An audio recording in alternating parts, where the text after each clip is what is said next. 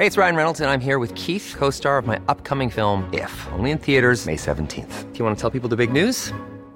All right, I'll do it. Sign up now and you'll get unlimited for $15 a month and 6 months of Paramount Plus Essential Plan on us. MintMobile.com/switch. Upfront payment of $45 equivalent to $15 per month. Unlimited over 40 gigabytes per month. Face lower speeds. Videos at 480p. Active Mint customers by 531.24 get 6 months of Paramount Plus Essential Plan. Auto renews after 6 months. Offer ends May 31st, 2024. Separate Paramount Plus registration required. Terms and conditions apply if rated PG.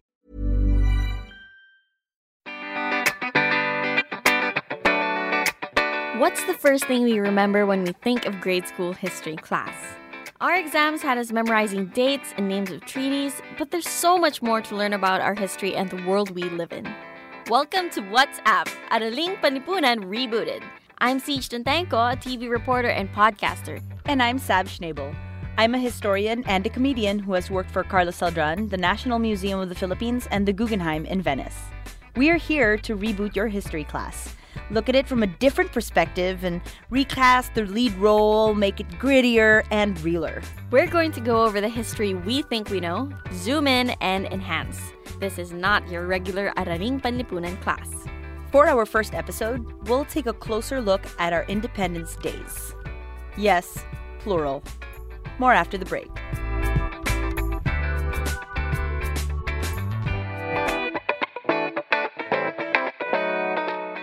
Since this is our pilot, we'll introduce you to something we'll be doing every episode, a segment we call Pearl of the Orientation. In Pearl of the Orientation, we talk about what was happening in the rest of the world during key points in our history. So Sab, what was happening in 1898 when we first declared independence from Spain?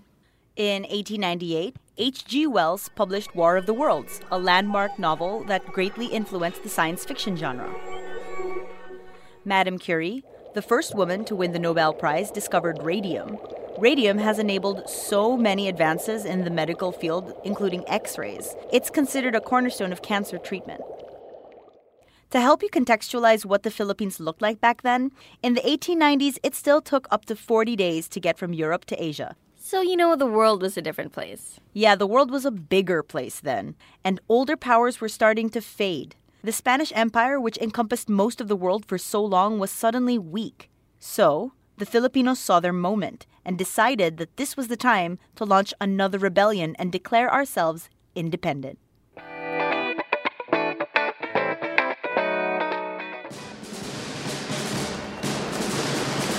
We're all familiar with the image of June 12, 1898.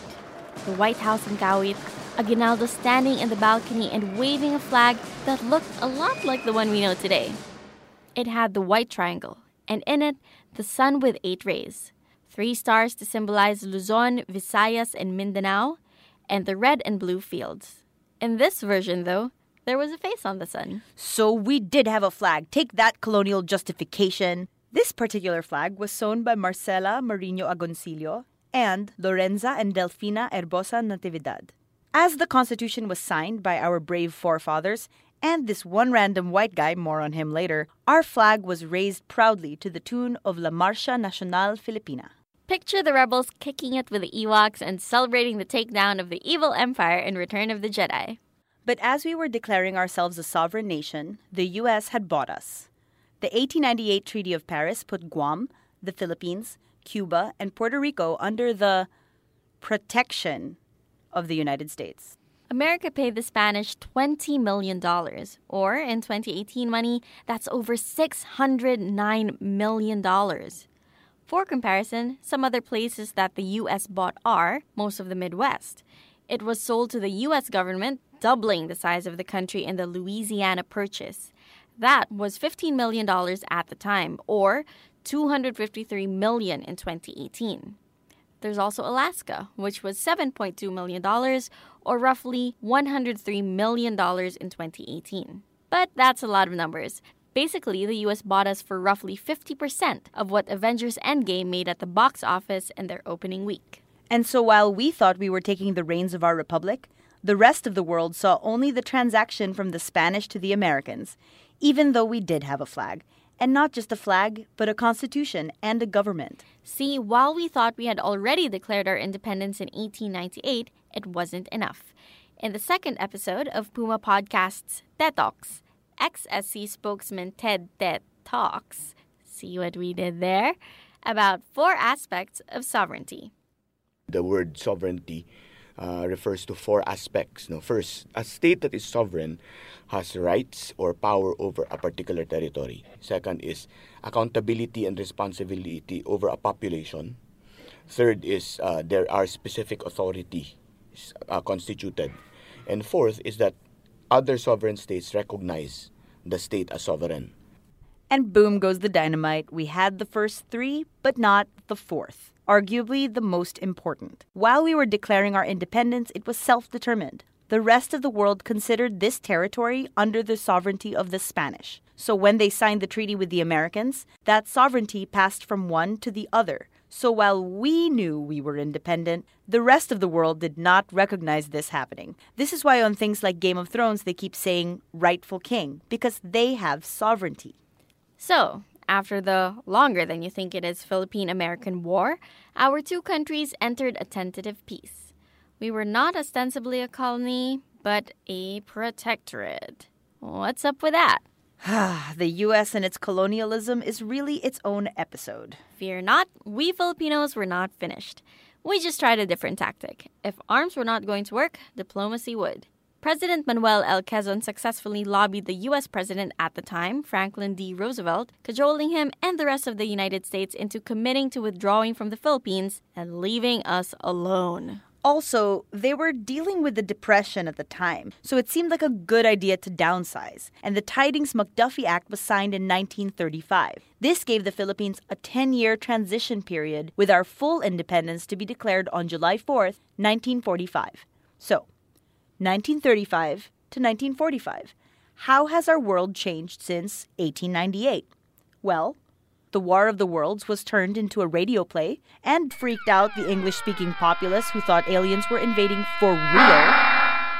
Radium, the element that won Madame Curie's Nobel Prize, turned out to be terribly toxic. It killed her and dozens of other people. As the glowing green color was so popular, it had been used to make paints and wallpaper. It's still the color we think of as nuclear green.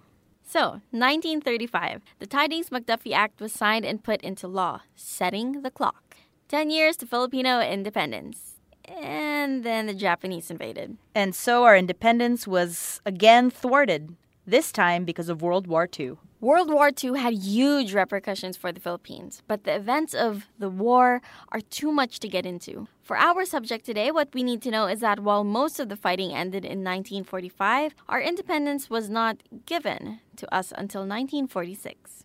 On July 4, 1946, the Philippines was declared independent, with General Douglas "I shall return" MacArthur himself saying, "With this ceremony, a new nation is born. 48 years ago, the mantle of American sovereignty fell over this land and this people. It was the beneficent sovereignty of a liberator, pledged to be withdrawn as soon as the well-being of the people would safely permit. America never wavered in that purpose. America today redeems that pledge." Once again, our flag was raised over the flag of our colonizers, this time on the grandstand in front of the Rizal Monument. A gift from our benevolent protectors. We shared July 4th as our Independence Day for almost 20 years, until 1963. In 1963, President Diosdado Macapagal signed Proclamation Number 110 to declare, quote, "The establishment of the Philippine Republic by the revolutionary government under General Emilio Aguinaldo on June 12, 1898, marked our people's declaration and exercise of their fight to self-determination, liberty, and independence." End quote. Emilio Aguinaldo gets a bad rap, and there is a lot to say about that. It deserves its own show, and in fact, there are shows about it.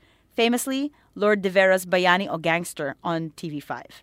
We'll definitely do an episode sometime down the line on this hype beast for the Philippines, but in the end, his legacy started us down the path to independence, and that was recognized properly by Macapagal. Macapagal said, "July 4 seemed tantamount to the celebration of Philippines' subjection to and dependence on the United States, which served to perpetuate unpleasant memories. The celebration of Independence Day on June 12, on the other hand, would be a greater inspiration to the youth." End quote.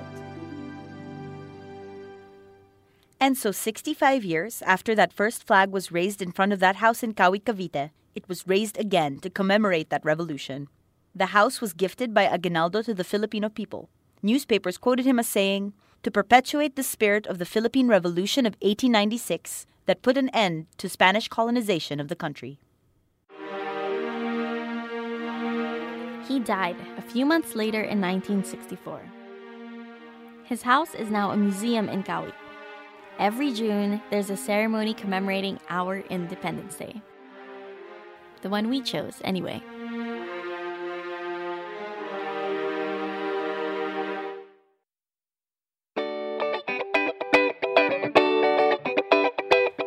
This being Filipino history, which is so weird and wonderful, we wanted to end every show with a weird thing about this story that we loved. And for this one, we will tell you the story of the stranger. Remember that white guy we mentioned at the beginning?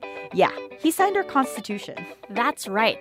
On our Constitution, amongst the forefathers of the Philippines, is the signature of Mr. L.M. Johnson. He's described as a citizen of the USA, a colonel of artillery, but there are many conflicting reports.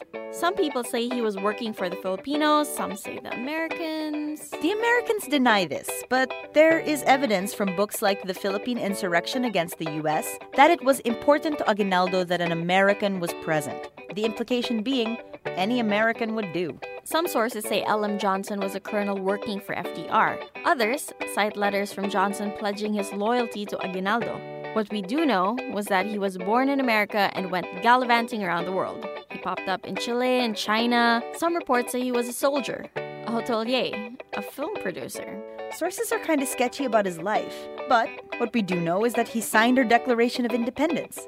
My suspicion is that Aguinaldo used him to validate our Constitution. And as an American, he was recognizing our sovereignty, that word again. A bit like, this white guy signed it and he stands for all white guys. Yes, reversing the trope before it was cool. Johnson was supposedly a colonel, a fact that Americans like to deny, so they can be consistent in their stance that they did not recognize Philippine independence. Aguinaldo made sure that he had someone who was white, hard copy, paper trail, in person, witness our independence. So, of course, the Americans painted him as a nobody who was not official, held no official titles, and played up the sketchy nomad aspect of his life. Sources for Johnson's exploits are hard to find and even harder to prove. And so the stranger will live on as the mystery white guy who signed our Declaration of Independence, a testament to our weird relationship with the United States. Something we'll be exploring a lot on WhatsApp. Araling Panlipunan Rebooted. Thanks for listening. I'm Sab Schnabel. And I'm Siege Tantenko. Class dismissed.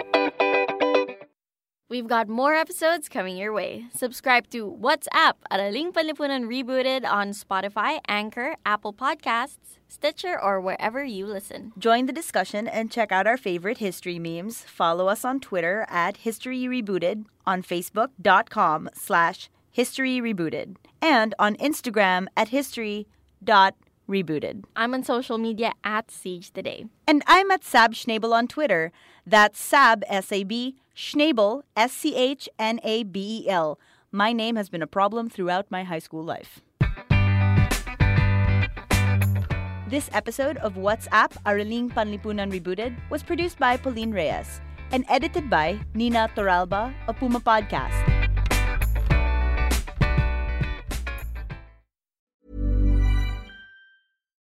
When you make decisions for your company, you look for the no-brainers. If you have a lot of mailing to do, Stamps.com is the ultimate no-brainer. Use the Stamps.com mobile app to mail everything you need to keep your business running with up to 89% off USPS and UPS. Make the same no-brainer decision as over 1 million other businesses with Stamps.com. Use code PROGRAM for a special offer. That's Stamps.com, code PROGRAM.